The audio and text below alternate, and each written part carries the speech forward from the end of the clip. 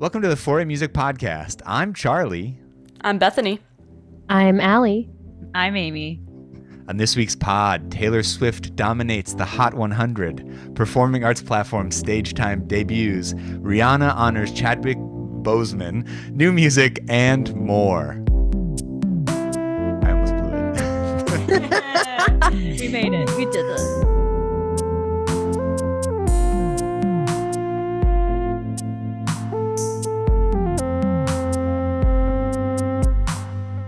First off, what's new? What's on y'all's mind?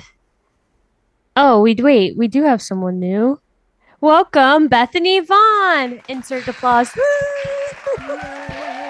Bethany is a trumpet player and currently studying at Northwestern University as a master's student, and she's like the best human, one of the best humans I know, one of the smartest humans I know. Aww. So happy to have her here with us. What's on your mind, Bethany? Well, thank you for that marvelous introduction, Allie, sorry. What is on my mind is that I am glad that Halloween is over because I was the one tasked with being the mastermind behind 2 group costumes for the Master's Trumpet Studio at Northwestern. And while they turned out immaculately, we got some amazing pictures. The amount of time and brain bandwidth I don't know, involved was a lot. So yeah, we were M&Ms because we are MMs, Masters of Music, and then there's 7 of us, so we went as Snow White and the 7 Dwarves, and our professor, the former principal trumpeter of the Philadelphia Orchestra, was Snow White, as you would expect. Right. I love that. Yeah. Oh So my that's what's new with gosh. me. That was today, so I had a lot. Technically, it's the day after Halloween, I know, but that's just when we had our studio class. So Did anybody else dress up as anything? I wore like a Me? Packers sweatshirt, and that was like my big thing. I'm like football fan. I love that. Amy, I what was did you about to make dress a up as? burn. Yeah. I'm not super into Halloween as much as I'd like to be. I think I mentioned that last week, but I dressed up as a hippie because I wanted to wear something cute in quotes. And my friend was very frustrated with me that I wasn't going to dress up. So I wore like the glasses and the bandana, and I was a hippie. And then on Halloween, I went out with a friend, but I didn't feel like dressing up either. So I didn't. But last night, Halloween in New York City is crazy, bro. I should have known. Man, that's a whole other podcast because that was insane. Oh my Yeah. god. The number of adults that were dressed up, I was like, never thought about it like that. Like, Halloween to me was people trick or treat in our neighborhood as children. This was my first time seeing trick or treating in Aw. like New York, and Yeah. like it's not like you go up to people's houses and go trick or treat. Like literally, you go to the deli, Yeah. and the deli's like, "Here's candy," and you're like, "Whoa!" Or like Here's people are some sitting, baklava. or No, like people that are happened here too. I was Really? at a Venezuelan place and some people came and they gave out churros.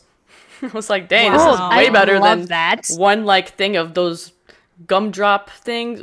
What were they called? Dots. Dots? Yeah. Worst candy. Hot take maybe. I don't know. No, they were. I'm with you. I did not like dots. I liked Milky Way. I'm not a fan of chocolate. Sorry. It's okay. Anyways, So everyone's kind of So- stoked that Halloween's over. We put up a poll actually on our Instagram, on the 4A Instagram. That was basically just like, are you excited that like when are you going to start listening to Christmas music or like holiday music? And 75% of people I think said like basically right now, and Yes. then 25% said not until Thanksgiving, and then nobody said December 1st. I was kind of surprised. oh my gosh. Those people are haters. And 4A. I'm in the doesn't have post-Thanksgiving haters. camp. But then every year, Thanksgiving. inevitably, I'm like, man, I feel like I barely got to listen to Christmas music this Yeah, year. But on yeah, principle, yeah. on principle, into the Macy's parade, Santa comes, that's when the season arrives. That's just how it is. Yeah. That. When do y'all put up Christmas trees? I do it the day after Thanksgiving. Oh wow. Well, we used to go cut ours down, so it always like Oh, yeah, depended on breaks and like whenever. Oh, they bougie. Usually December. No, we would go to this cute farm called We used to- Stokey Farms upstate and literally cut it down. Oh my We used to gosh. pick ours up at Lowe's. We got ours out of the attic because it's fake.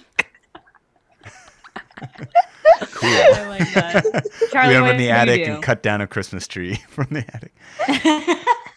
Well, enough about Christmas because we're gonna get there for sure. We're gonna probably blow it out for the holiday season. Yes. What's been I on think it's your my- mind, Charlie? Yeah, well, I've Oh. been. I was gonna go next, so that's great that you asked. Thank you so much. I've been thinking a lot about underrepresented composers, and there are a lot of requirements that are that are kind of cropping up for that, and at some of the places that I teach, we're thinking about doing some of that. I think like adding some requirements or recommendations or something along those lines, and so I've been just thinking about it a lot this week, just like polling some other like college professors and stuff. It's like a very complicated topic, and a lot of people have like really strong feelings about it, like what that, even just like what the definition of that should mean, and like who's included, who's not included, and all of that kind of stuff. I have a very broad definition of it, and for me, it's kind of like basically anyone who's not like me, which is like white cis male, is kind of like, I kind of think that's probably underrepresented, like in terms of composers, especially that are things that are done in schools, which is like a very different thing, like. And we talked about this a little bit when there was like the new standard, like the Terry Lynn Carrington book, where it's like, okay, yeah, there's a lot of music that's written by Black composers or female composers or Asian American composers, but it's like they're not really like it's not accessible. The music isn't accessible, and like the pedagogy isn't there. Like there hasn't been like 40 years of people teaching that stuff and like just kind of getting like getting that muscle grown. So like for me, I think it's important not necessarily I don't think we're going to like necessarily change the world by like requiring that students sing or play music by underrepresented composers like in one fell swoop. But I do think it's like an important conversation starter, even if it's kind of like, oh, I don't like that idea. And it's like, okay, that's interesting. Like, why don't you like it? Like, what does that make you feel? Like, why are you reacting in this kind of way? So that's kind of like a very small little nutshell of like of that topic. But I think Bethany, before we were recording, you were mentioning that this kind of thing is kind of cropped up a little bit in your world too. You have some. Yeah, I was just talking about it with my brass quintet today because we're looking into applying to the Fischoff competition, which is the biggest competition for chamber music in the country. And they have a requirement, I don't know if it's new this year or last year, I think it's pretty recent, that you need to play a work by an underrepresented composer in your audition. But they specify that the composer has to be, here, let me pull it up, a woman, Black, Hispanic, Latino, or whose heritage originates from Latin America. So like that excludes all Asian people of either East Asian or South Asian. And it kind of, a Latino whose heritage originates from Latin America. I guess that means they can't be like from Spain. Yeah, so just interesting requirements for sure. And Chris, you were talking about how you think of someone that is an underrepresented composer needing to be not white cis male, right? I would agree with that, but I also think, at least in classical music, there are so many, so much of the rep we play is by white gay men that I tend to think of that being a very represented community as well. If you think of Tchaikovsky, Benjamin Britten, Chopin, Bernstein, just especially, in the arts community, especially, I feel like that is less of a criteria I really think about. So that was interesting that you brought that up. Yeah, and that's popped up too, because it's kind of like we want to avoid maybe like outing people. Like I don't think we're worried about people that were like born in the 1800s necessarily, because they're not around anymore. But yeah, it is kind of that is an interesting. I think it kind of maybe depends a little bit too on all of that, but for sure, yeah, the like sexual orientation. Yeah. My like one thing with it is that like people only go so far. Like it seems to be like for show, like very performative most of the times, because like whenever like literally every single time like they're like, in the jazz community, they say, oh, we should do something by a Black woman or like a woman, and they automatically choose Mary Lou Williams. I'm not saying that Mary Lou Williams is not a goat, because she is a goat, you know, but like there are more people that you can choose from, you know. And I think that's what Terry was trying to show us. Like, yeah, Mary Lou Williams is a goat, but there are 101 other women plus 101 plus other women from all different types of backgrounds that can contribute to this music. I don't know. That's just my problem. Like, people are only looking to, oh yeah, check that off. Like we did the underrepresented thing, and so they're like, choose the most. Once again, Mary Lou Williams is a goat. It sounds like she's represented well, at least at this point in time. Yeah. Right. And you're just saying it's like not organic at that point. Yeah. Because it's sort of, I mean, I don't know if really any of it is organic. It is important, I think, to like lift other voices. But I guess your point is like, there's more. There do the research, make sure it's like for the right reasons, and like there's a intention and purpose behind the choice, like all these things. Right. Exactly. The vision is clear. That way you're honoring the person like well or something. Maybe there's a better word besides well, but you know what I mean? Yeah. Yeah. Exactly. I think the danger is not doing anything, you know, like kind of keeping status quo going, because I think we can all agree that that's like not cool, and like that a lot of change needs to happen. And if this is not the way to do it, that's okay. But we have to do something, and we have to probably do a lot of different things at this, you know, be active in a lot of different kinds of ways.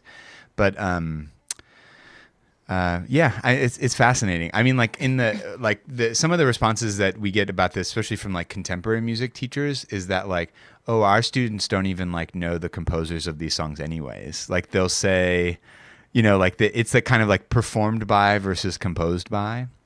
And it's kind of like, well, let's have those conversations then. Like, what are we so busy doing otherwise than like, than talking about? Why would you need to know the historical context that a piece was written in, or anything about the composer? But is that supposed to influence how you play things? That's crazy. Seriously, that's such a can of worms. Like, I get so annoyed. Like, I think that's something that shows through so clearly when somebody doesn't understand context. I'm not saying whatever. No, there's so many people who are like, you need to do this or that. And like, I'm not on that camp either, but I just feel like really some people are out here with like no context. You know, they're like, and this is something I've worked really hard on. And they know like literally nothing about where it came from, where it's going, who wrote it, what it is.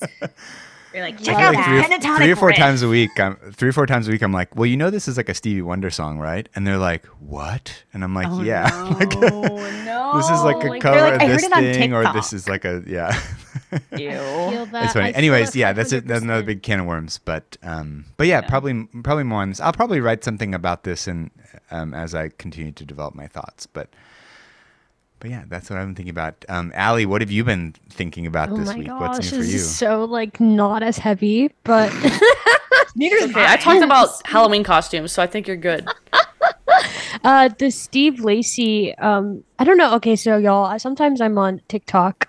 I'm on the TikTok, and this thing with Steve Lacy has gone viral that he's like not like nice, and I beg to differ. Like, I'm so sorry. Like the context is there. I mean, there are two incidences that I know about. One, there is a little bit of silence during, just like, you know, run of the mill, like everybody's ready, anticipating the next song, and one girl shouts, "Can you say hi to my mom?" And he's like, "Can you be quiet?" She was FaceTime, and starts singing. I think walked into that one. I'm just saying. Like, I'm just like, you paid to see a show and see this man perform, and you want him to say hi to your mom like during the performance? Like, you think that's cool? Like, just when you like, and then another instance. Sorry, y'all. And then there's another instance where people were throwing stuff on the stage. He said, "Stop throwing stuff on the stage." And then I think person like was about to throw their camera, and like, or he's like, "Give me that camera," and he like threw it on the ground.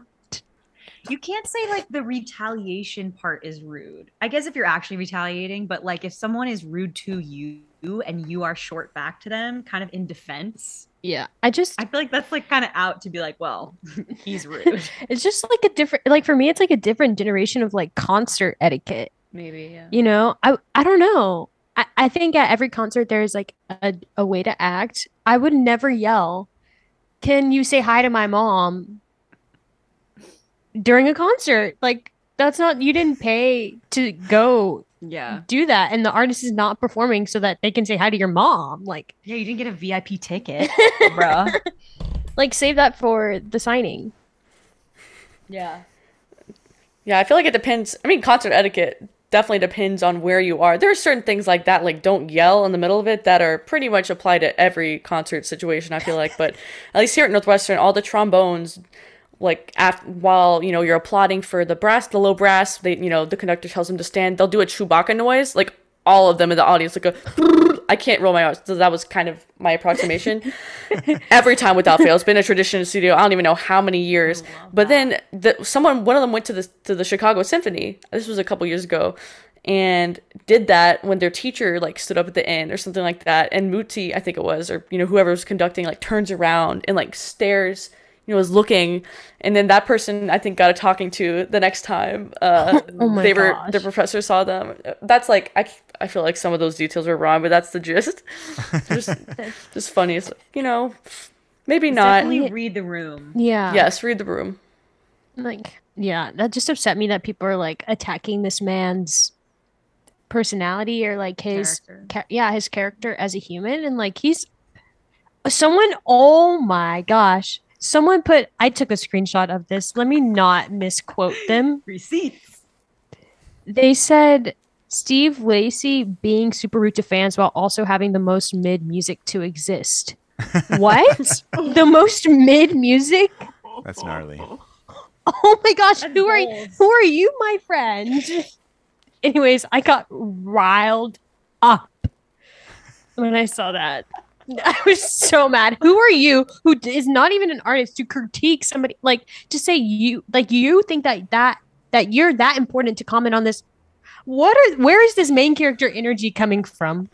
Where it's like is all this the stuff with Lizzo and the crystal flute that was James Madison's or whatever, and everyone's like, why is she allowed to play that? She's not qualified. It's like, who are you to say that? And also, she literally studied at college, like music. Yes. I don't understand people. The People are audacity. just the worst sometimes. The audacity. Okay, I'm done. I'm gonna get so. I need to calm down. Okay, while Allie's calming down, Amy, what's new for you this week? Here's a soothing topic for us all.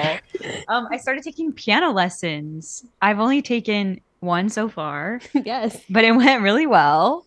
And I just, maybe this is like a heavier umbrella topic, but just I've been needing like to pick a path because I sort of feel like I'm like in front of a forest and it's like really big and I'm kind of like overwhelmed by it, which to me is like the metaphor for like my entire career or something, like my entire life.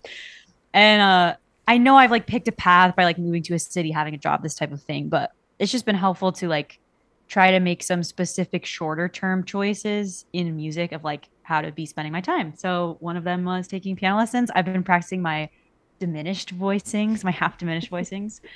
And it's kind of fun like to revisit stuff because the way that the piano curriculum was, like I didn't have really the theory chops together to then be able to kind of just like get the muscle memory. Like it was already a mind puzzle for me to even like get to the voicing. So now that I feel more like in the groove, it's been pretty easy to practice. And now it's just kind of like getting it into my fingers. And I've been like playing piano like very regularly since the beginning of college. And I did take lessons when I was little, but my point is now I'm like in a different space. So it's cool to kind of revisit the nitty gritty when I actually feel like I can sort of like build something with it. So Love that. that's me. That's me, just staring at a forest. Yep. I really do feel that way. Anybody else? Do you feel that way? Yeah, I think I'm just like I have a blindfold on. Oh yeah, right same. now. Alex came home from Take a it day trip. by day. Yeah, I'm trying, but like Alex came home from a trip and I was like, and then I was thinking about this other thing and like I'm just like, and I was saying all of these like huge realizations and she was like loving and listened. Anyway. Wow. Oh, yeah. I Do you remember that now. Then she goes, yeah, I don't remember like what I just said. Like my brain's not really here right now. Yeah, that's What a great listener. No, but I felt listened to, so No, I did listen. I just You couldn't. did. I couldn't. we I just construct sentences. it was too much. It was too much. Anyway. Day at a time. One day at a time. Yeah. Okay, cool. Well, why don't we hop into this week's newsletter?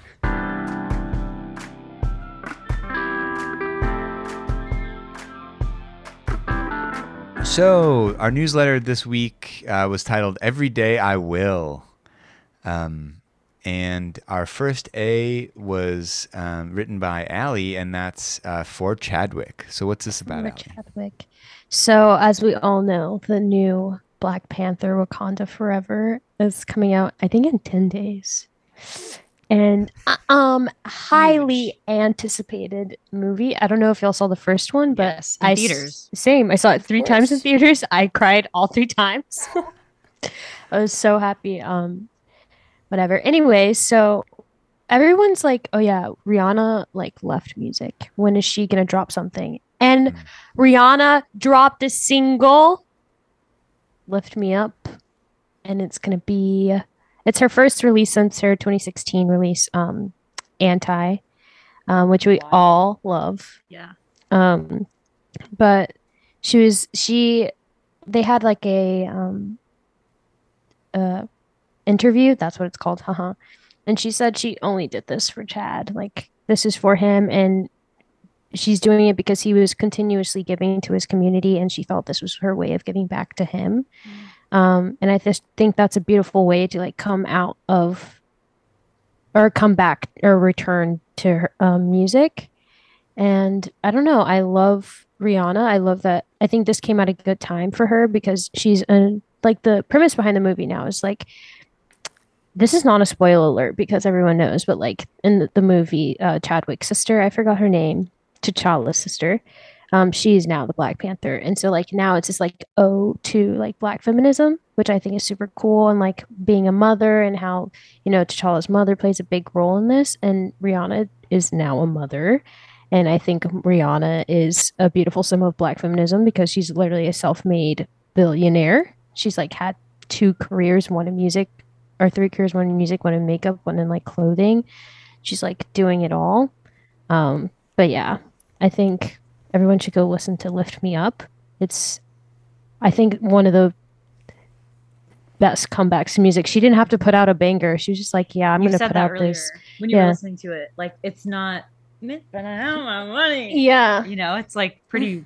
Not that that's not vulnerable in its own right. I don't know. No, but it's like more. It's like more of like a vulnerable take, like on what music can be. Yeah, it's just like Rihanna raw. Yeah, I loved that. So yeah, I don't know. I think that was her beautiful return to music. Rihanna is back in music. Welcome back, Rihanna. I played this. I actually played this song in a voice lesson today with one of my students. Like I was like, "What do you want to sing?" And they're like, "Well, there's this new Rihanna song." I was like, "I know about it." And they were like, "Can I sing it?" And I was like, "Yes." And so we figured it out and played it and stuff. It's actually a great song for voice lessons because it's pretty straightforward. It's really only 3 chords in like slightly different like configurations. It's like a 2-5-1 basically in the key of A,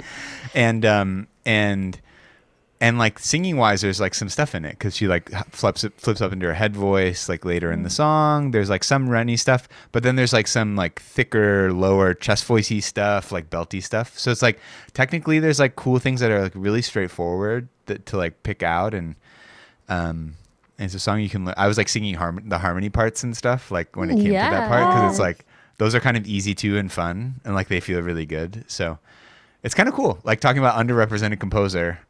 You can add this to your books. And she co-wrote it with another woman, I think. Thames. We know Thames. I don't. Thames is I've cool. heard the name, but yeah. Yeah, but super cool song. Looking forward to the Yeah, movie. super cool.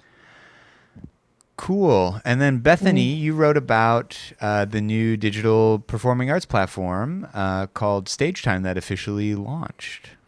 So tell us all about that. So, where to begin? I'll disclaimer up front. I'm not really, I guess I'm kind of biased. I do some work for Stage Time as a college ambassador, which basically just means I like promote it on my campus kind of thing, help people sign up, that kind of thing. But I honestly, it's pretty minimal, and I only applied for it because I thought the concept was so cool, and I thought it had a lot of potential. So basically, it's kind of, I feel like the easiest way to describe it is like a LinkedIn that's specifically geared for performers, whether that you're an arts admin person, you're an actor, you're a singer, etc. It was founded by an opera singer / web designer, and she was designing a ton of websites every year for her colleagues and stuff, and just kind of realized, what if we just had one centralized place where people could have something equivalent to a website that's free, so it's accessible to everyone, but they're all kind of interconnected. And so that's why she founded Stage Time. And basically it lets you kind of create what is basically a mini website. So you can upload, headshots, you have a profile picture, your bio, a shortened one and a longer one, resume, CV, videos of you playing, audio clips of you playing, and then you can connect with other people that you've collaborated with. And there's like a short feed. It's definitely not an endless scroll, but if someone you're connected with adds a performance to their schedule, that's something you can put too, is like your upcoming performances. It'll show up on your feed. So it's a way to kind of keep track of all of your friends' performances, and also have all of your professional materials kind of in one spot. So if someone were looking for a trumpet player in Evanston, they could put in Evanston, Illinois, trumpet, and a list of all the trumpeters in the area would come up. They could look at those accounts, and if they saw something they liked, they could message them. So it has implications for contractors in that way. And I know people will be like, hey, I went to IU for undergrad, so like, do you know any violinists still at Indiana? I need someone for a gig, like blah, blah, blah. And I can give them a list of people I might know, or it could be like, well, you could type in Bloomington, Indiana, violin and Stage Time, and, come to your own conclusions. And I also like it just because I get so many random requests on Facebook from brass players all over the world, mostly men, that I have no idea who they are, and just having to weigh but what if some professional opportunity could come out of this, versus what if they're a creep and I don't know them, I don't really want them to have access to my personal info. Yeah. So kind of separating the professional aspect from the personal. And from an equity perspective too, one of the other people that works there kind of wrote a blog post detailing this, but just the fact that with the gig economy, it's so much about who you know, where you went to school, if you went to a great school, and people from that really helps you with getting gigs. And oftentimes to go to a great school, many conservatories are expensive, don't have a lot of scholarship, and just to get good at your instrument in high school anyway, you have to have money to take lessons, get a good instrument, everything. Clearly, people that have more money are more favored in that environment to be able to go to a good school and make great connections. But there's still amazing musicians that go to places that aren't, Juilliard, or that's the most extreme example. But to have a platform where everyone could be equally represented and someone could peruse everyone's things, level the playing field. Yeah, exactly. And they have they've been giving out audition travel stipends that you can apply for, so they're trying to level the playing field in that way. And they're gonna have a job board, I think, in the future, is something they're working on. And I think this would be really cool. When you apply to a music festival like Aspen or Tanglewood or whatever, it asks for your info, like upload your resume, upload your bio, upload blah, blah, blah, blah, blah. What if they could just be like, put your Stage Time link here, and be like, it needs all these things, but a centralized process that would just kind of streamline everything. I think it has potential for that too. So I'm excited to see where it goes. It raised over $1.5 million of capital in their fundraising stage. It's been in development for a couple years. It launched maybe about a month ago officially, and it's got, over 6,000 users. That was the number a week or two ago. I'm sure it's gone up since, but yeah, I'm excited to see where it goes. So I thought I would share that just because I do think it's a really cool concept and I could see it taking off in a big way. Yeah. Bethany like FaceTime me. She's like, "Can you sign up?" I was like, "Yes." Yeah, I was gonna say I want to sign up. It's pretty cool, actually. And you can like Bethany's is really, I think she posted it on the Substack. So check out the I Substack if you did, want to yeah. see a really good profile. It's Because you can beautifully like, designed too. You can tell the yeah, founder's like like a web designer. the aesthetic part, you can make it your own aesthetic and like upload your own pictures. And like, I like, oh, okay, this is cool. Like, and then I was able to look up people like from UM or from Berkeley or like other jazz vocalists in the area, like see who I could like, just connect with. And it was honestly a good time. I was having fun. I'm excited for it too to like grow more so that it can really start. I think it has potential to connect like all artists and not it be like a competitive energy, you know what I mean? It's No, like, definitely a networking thing. yeah, like here's opportunities that we all can like choose from now. Now we don't feel like there's um just a special like VIP entrance for this gig Mhm. opportunity. Now it's like, oh yeah, now it's like, we can all eat. It does prioritize professionalism too. I like that Yeah. because that's definitely something I've like just been weighing in terms of like making your social media a professional place, but also maybe a personal place, and then where that line is, and all those things. And as cool as it is to get opportunities because of like friendships that you make, I think it's also valid and equally cool to have sort of like this more professionally based uh you know like opportunity where maybe it's not, maybe you didn't know them until you connected professionally, but then it could be like a really cool opportunity. For sure. And if you can't afford a website, it's a great substitute. And they're working on something where you can put in a domain. I don't think it's launched yet, but where you can put in a domain name and it'll redirect to your stage time. So I could, make it if someone types in www.bethanytrumpet, it will auto direct to my stage time That's profile. cool. That's amazing. Yeah, so yeah, but I feel like once it becomes mainstream enough and like everyone gets on there, it could totally be a game changer in a lot of ways. So I'm trying to get it to that point. So, because Yay. no more creepy old man brass player Facebook requests. You're not old, Absolutely. Charlie. I am so creepy though. I'm incredibly Charlie. We actually wrote about stage time on September 6th in our newsletter. Really? Yeah, we Yeah. we highlighted the post by Sarah Kim, which you just referenced about the One of my colleagues. about equity. Yeah. So, yeah, I think this is a great idea. And like you said, like the cost of so like I think like 95% of a cost of a website is like the having it be published somewhere, like sitting on a server somewhere, and so like a domain is like really cheap. Yeah. You can get your domain for 10 years and it could cost you under $100 or something to reserve your domain. So, yeah, I think it's really cool. And I'm all for like a non-monetized, like positive sort of like social network. I think, especially with what's happening with Twitter right now. I know probably none of you are on Twitter, but like rough times for Twitter. Rough times for Elon Musk. But but it's just rough times on Twitter right now. So it's like a lot of people are jumping ship. So this is great. Thanks for highlighting it. Yeah. Yeah. I feel like I had one other thing to say, but now I forgot because I got excited that we had written about it. I was like, wait, that feels like a dream I had. It's like, nope, it was 2 months ago. It's like 2 months ago. Cool. And Amy, we're going to talk about new releases in a minute, but there was like one very special, very explosive release that came out in the last maybe less than a week ago. Was it last Thursday or something? Or last man, Wednesday? I should probably know that. I don't know.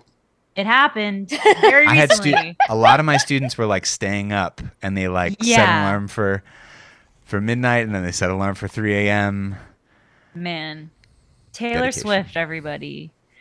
Well, that's like one of the most interesting things. So first of all, I'll just say, so Taylor Swift released an album, and she deemed it a concept album. sorry, Swifties are gonna be like, you don't know. Yeah, we're about to get totally like yeah. lit on fire. yeah. So it becomes though the first album in history to occupy the entire top 13 on US Spotify charts for an entire week. Crazy. Which is insanity. Like, I do think it's super interesting how like marketing can make such a big difference for artists regardless of like what the art is. But somebody like Taylor is really cool to me because she has been relevant to her fans and to not her fans like for so long. Since I looked it up and it was like I think it said 2000 like 4 5 6 was when she kind of like hit the scene. But so I just think that's a feat because that is like she has grown this fan base for so many years, and those are like real people listening to an artist that they are obsessed with. Yes. And I don't want to like, man, I think Taylor Swift's cool. I'm not a Swiftie. I can't claim to be, and I never will be. Like, I'm not somebody that's like, and then she said this on this date. But like, just the way she's carried her career has sort of maintained her this super dedicated, excited audience that's like so invested in the way that she presents her artistry. And so I think it's like a really dope thing that that's so cool. All of her songs in the top like spots. That's so cool. That's crazy. And she keeps pivoting genres too. She's like done it all. Yeah. Yes, I was thinking about that too. She's just evolved through so much. Yeah. Through genre shifts, through like different focuses of the mainstream music. Yeah, and she's just kind of like done it, like grown up. It's kind of cool. Yeah. She's evolved. Yeah, and you talk about the marketing thing. It's like on her website it had like the big countdown. You know what I mean? Like even now it's like the countdown, but it's just like all 0. And it's just, I love that. It's like almost like Apple, you know, it's like she's kind of like the Apple of music or something in a way where it's just like this is when it's releases, you know, like this is the date and everyone like lines up outside the Apple store. And like, one of my friends was literally in line for like a pre-sale. It was like a pre-sale type of vibe. Yeah. Like she's like, yeah, I gotta wait because I want to go see her on tour because she just released all of her tour information. I think today or yesterday or she something. She hasn't been on tour in like 4 years, right? Since 2018. Yeah, and everyone's I'm like, stuck on her having a website. Something about that to me, just like Taylor Swift has a website. Like, yeah, I guess people have to know when she's going on tour, but like everybody just knows stuff about her. You know, she's constantly covered in the news and stuff. It's like, what does she need a website for? But yeah, she should just be on stage time. Yeah, that's exactly. She could save so much money. I think we were talking about that with like PJ Morton last week, right? Or 2 weeks ago, where it's like PJ Morton, like his website is like very, very basic. So bad. The Taylor Swift website is like it's like a product. You know, like she's like giving deluxe. I don't know. But like people were making jokes at the beginning of this week that it was like, okay, I need to like liquidate some stuff so I can buy Taylor Swift tickets. You know, it's like I need to sell some stock or something. I asked one of my students that today. I was like, are you going to sell stock? Because she was like talking about buying tickets. She's like, no, but my dad will. And I was like, okay. Like, we're going to sell Dogecoin. Dogecoin, yeah. We get some Bitcoin going on. Yeah. So I don't know. Yeah, this is crazy. It's crazy though too because she is dominating like the Billboard and Spotify charts and stuff. But I wouldn't say that like I would say the majority of people I've talked to don't really like this new album, like musically and lyrically. Even like Taylor Swift fans, and like some people I know are like huge Taylor Swift fans, like stayed up and all that kind of stuff. Some of them have kind of been crickets since the album came out. You know what I mean? Like they were like, oh my God, it's coming. I'm so excited. And then it kind of came out and it's just like, I'm going on vacation, you know, or whatever the kind of thing is. So. I mean, I gotta be honest, when albums drop like this, I always want to check. I haven't listened to it yet. I've seen like the clips or heard the clips, the sound bites that are going viral on TikTok and stuff, but I always, maybe this is dramatic, but I like to have space for it so I can actually like think about it and like listen to it. Yeah.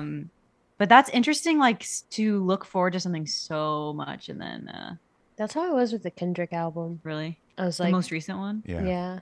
I was like, oh, I'm gonna listen. Yeah, I was wanna kind of listen. underwhelmed with the new Kendrick thing. I mean, there were some Yeah. parts of it that I liked, but But then I was also like that for the Beyonce album. Ah. And I was third. Some people hate it. They're like, Beyonce is mid. And I'm like, okay. And then I listened no, to that that's album and I Steve was like, Lacy. Yes, Steve. and I was like, dang, I like this album. But I Some don't music know. like grows on you too. That's always That's true. fascinating to me.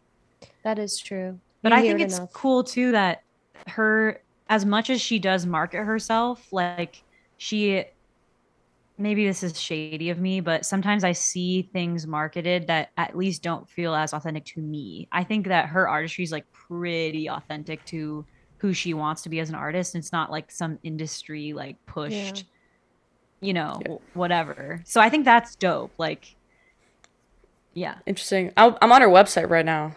Ooh. Sorry, I was, Wow. but and I'm not a Swiftie by any means. I've tracked the general progression and whatnot. Genre shifting, and some people are like, well, she's selling out by going pop and everything, but and then returning to, when she went all folksy with Folklore. what are they?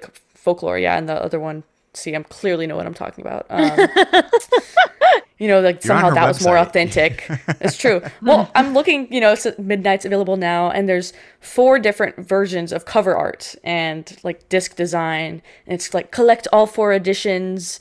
They've got it for vinyl and for a CD, and just that kind of thing. It's like that's clearly a money grab. Like Oh, it's the exact same absolutely. content, and she's already so rich and famous. I'm just like.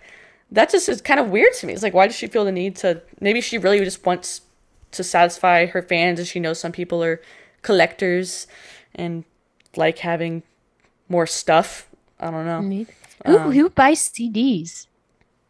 I've noticed more artists are doing that though, just having something physical because for them it makes Feel money. tangible. It's like one of the, but I don't know. I'm down for CDs, but there's not a lot of easy ways to like listen to CDs.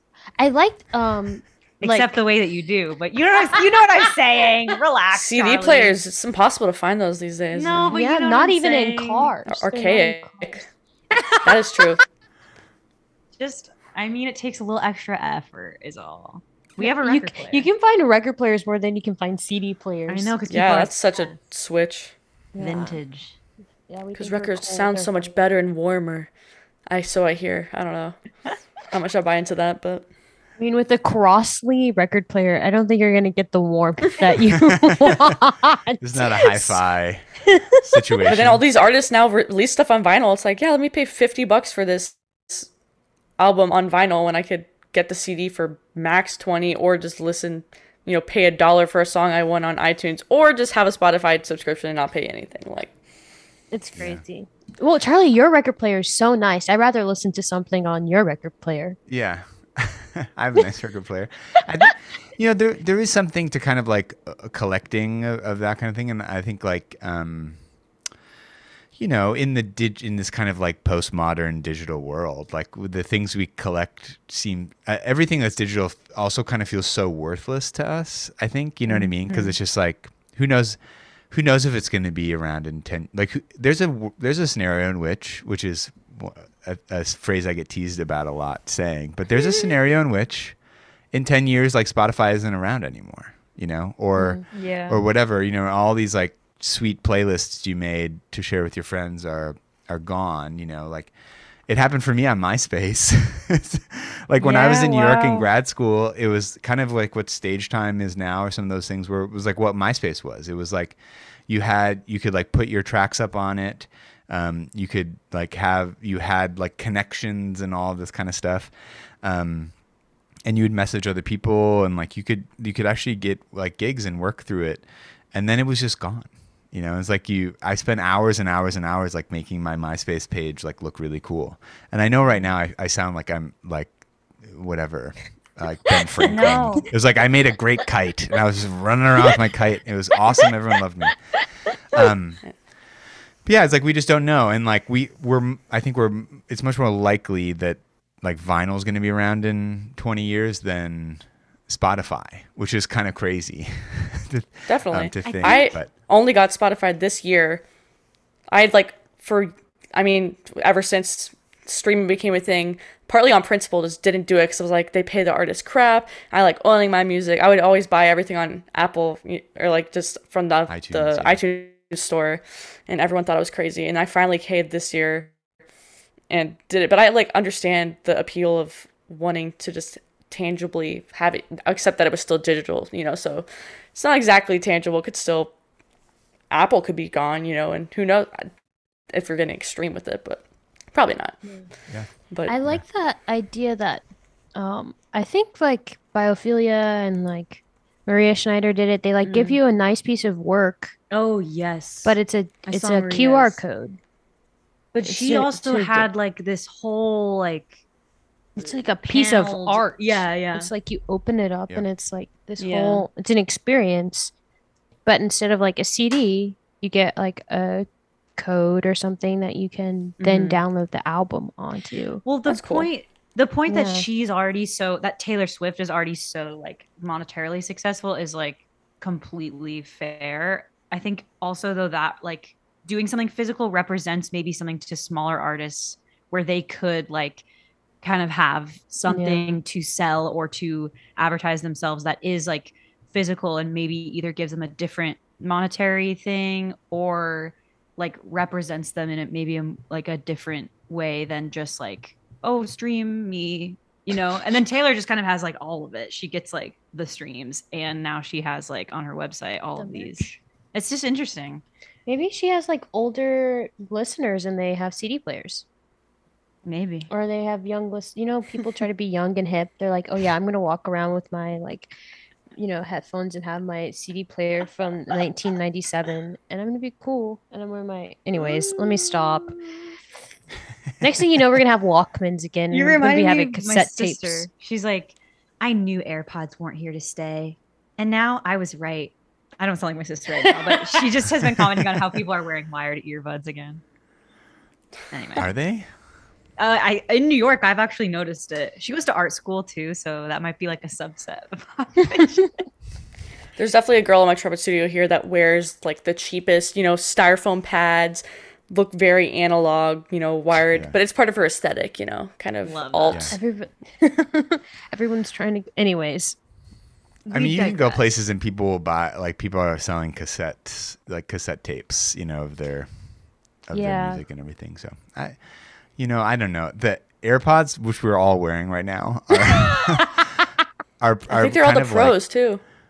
yeah, and they're don't like know this how is like to a yet. is like, Apple, I think if you're listening, endorse us. endorse us, yeah. But I think AirPods now are like a third or a quarter or something of all of Apple's revenue. Like it's Really? like it's Wow. huge. Yeah. because you And- keep on losing the dang left AirPod. I did for a whole year, and then my roommate found it under my bed, I had to buy a new one. and here they are. Nice.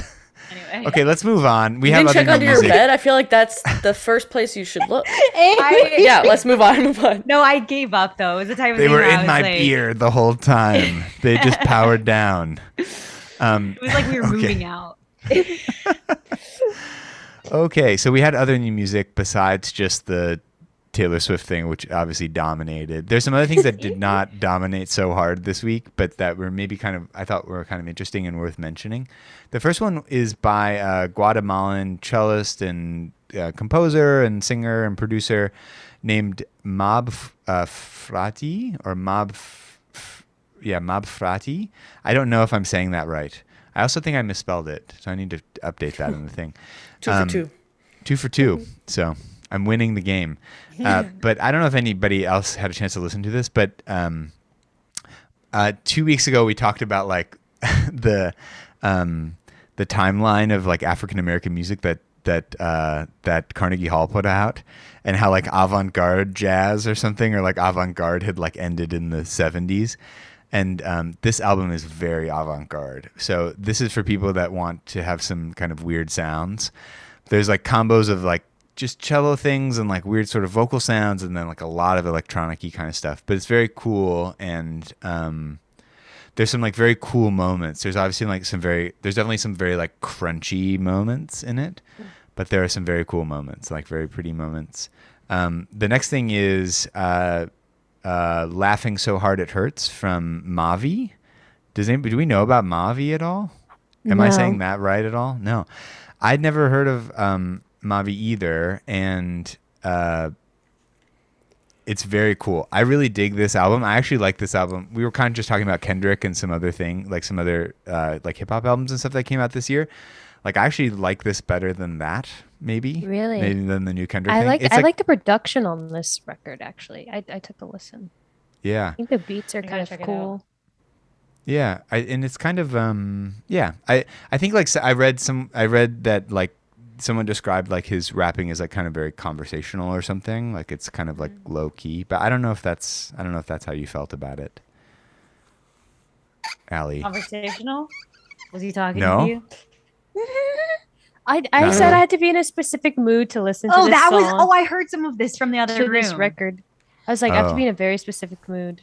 But I think it is Well, 'cause conversational. It's like We were saying how it's sort of like the type of music that's like it happens and it's just kind of like happening.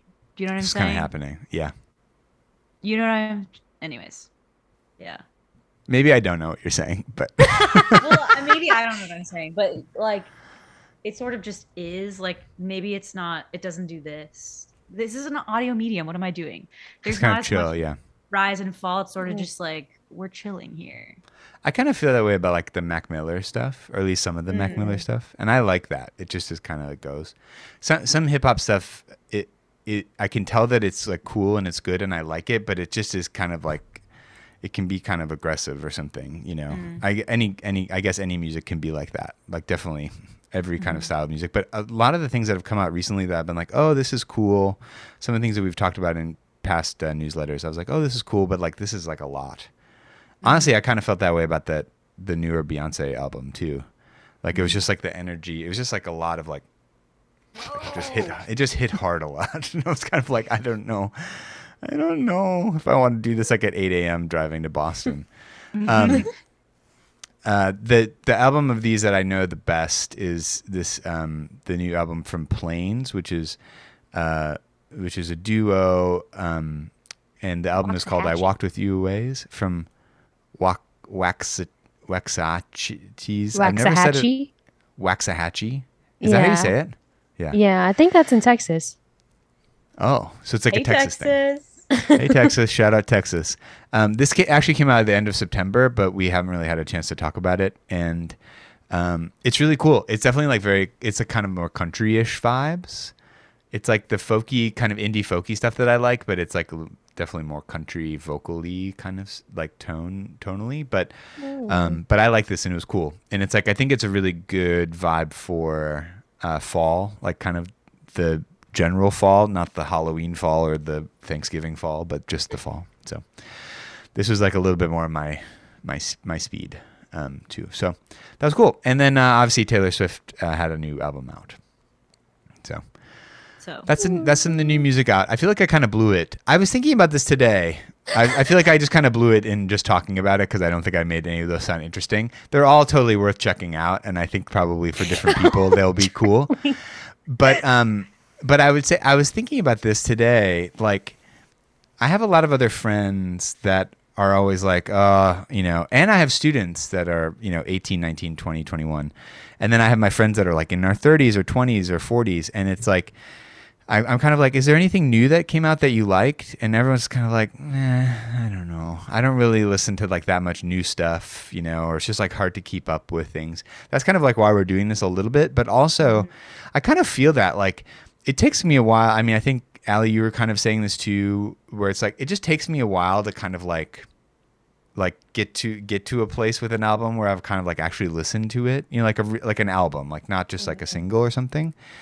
And so it's actually been kind of like a challenge to like keep up with new stuff that's coming out and then like actually listen to it and like actually try to like check it out and like kind of understand a little bit of like what's happening or where it's coming from and all of that kind of stuff. Even just like a snapshot, like an initial impression.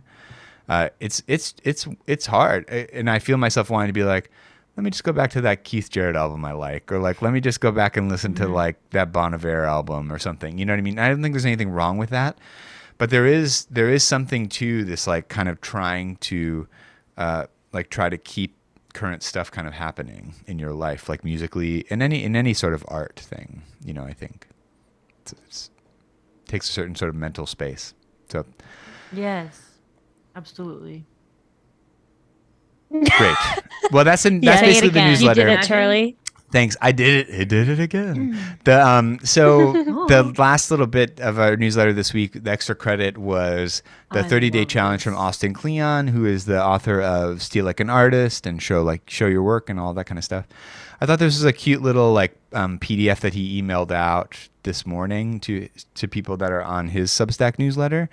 But it's just the 30-day challenge. There's like a little box with like 30 boxes in it, like a little calendar. And it says, every day I will blank. And then after you do that thing on that day, you make a little check. And then it says, after 30 days, I get a taco dinner, my life back, a pony, and then whatever else you want to put in the thing. But this general idea, I think, is really cool and really important. And the quote that he had was that basically his advice to people who want to do something creative or like want to make something that they're maybe having trouble with making or that they haven't made yet is try sitting down in the same place at the same time for the same amount of time every day and see what happens. I think we put a lot of pressure on ourselves to like do a thing and like do it great and like whatever, make a masterpiece. But really the hardest thing and the thing that most of us don't do as well is just like sit down and do stuff. Like just kind of like chip away at it and be consistent. Being consistent is hard, I think. There's a book called Atomic Habits that kind of gets into that. And they're like, well, I mean, with the check mark, checking something off, one, having a physical, like, you know, having something physical where it looks like we can see the progress that we're making through makes us more likely to do it. And also just the importance of, you know, if you're trying to get yourself to run a 5K or something, just go on a run every day, even if it's just around the block. Don't let yourself not do it at all or feel like it has to be some, you know, sub 5 mile time or, you know, something crazy. Just do it, you know, and put on your workout clothes because then you're more likely to actually go. Even, you know, just have like things like that part of the routine. So that's interesting. That's just what that made me think of. That was one of my winter break reads that I have not been entirely successful at implementing, but here we are almost a year later. It's fine. We try. It's fine. Yeah, I actually listened to that on tape over the summer too. that book. I mean, another part of this too is like giving yourself like a little present, you know? And I think like, Yeah. it's funny to me because it's like, even if I'm like, well, I was going to have tacos anyways. It's like, if I say to myself like, no, you're definitely going to get tacos and you're going to feel good about it or whatever that is, you know, it's like, oh, you're going to, you can buy a new book or something or whatever that is. You're going to give it a little present. And it's like, I was going to do that anyways because I'm a just unabashed capitalist, like consumer. Like I was going to buy a bunch of crap anyways, but it's like, oh no, I get it. And I don't earned feel this. bad about it at all. It was like my little gift. And I did like my little I present for feel doing that. this thing. I feel that this is totally off topic, but I'm notorious for going to all the stores, finding stuff I like, getting to the checkout line, going back and not buying it and leaving after 3 hours of shopping for with No. nothing. But if I feel because I'm so indecisive about Oh. spending money. That happens. Yeah, I get that. I thought you were about to say you do that and then find it online for cheaper and like leave the physical Oh. thing. Oh no, but this seems like a great thing. Like every day I will blah blah blah, and then I can go to that 3 hours of shopping and like Yeah. not, you know, like this. Well, I did this. It's a very human thing too. Like I do this when I work with younger kids at camp or nannying or anything like that. Like it works to ask them to do something, you know, you get like a star and then you get a prize because it's like you get recognition for like working hard and doing Yeah. it. And I mentioned to my mom I didn't know if like the older kids would be into it and she was like, "Well, I mean, I did that once. And I was into it." You know, like she had done like a workout thing in that sort of way and it was helpful. I think it's just like a human thing. Like Yeah. like Feeling what rewarded. efficacy is that the word? Like feeling like you can do things. I don't know. Psych. Anyways, I think that's what it is. Yeah, you're right. Okay, so that's the newsletter. So yeah, you can print out that little PDF or go to his website and get it there. I But wanna do that. Amy, do you wanna? That's our newsletter. Ba, ba, ba, ba. Amy, do you wanna read us out this week? That I do. Thank you for listening, everyone, and supporting 4A Music. Please remember to like and subscribe.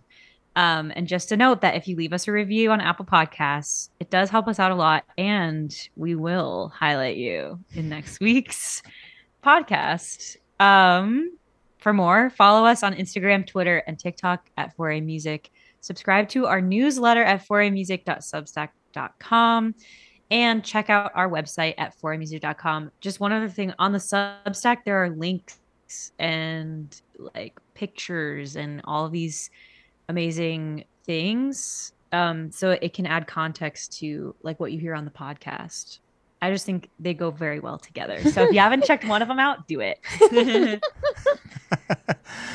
Anyway. Very cool. And I will say, Bethany, thanks for joining us this week. We're very, very lucky and happy to have you. Alex, what's our quote for, or Allie, what's our quote for the week? All aboard the struggle bus. Who said it? John Legend. Classic John Legend quote. Okay, we think you're super. We'll see you later. Bye. Goodbye. Bye. Can we get John Legend on this podcast? I was just talking about that.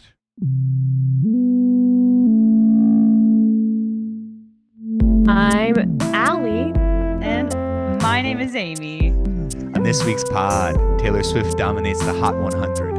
Performing arts platform Stage Time debuts. Okay, we have to do that over. That was also the debuts.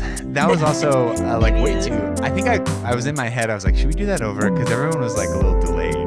Yeah, like, I I'm forgot Charlie. my name. It's like I'm Alex is back up. Ally. Okay, let's do that again. Ready? Yes. Future Charlie, edit here.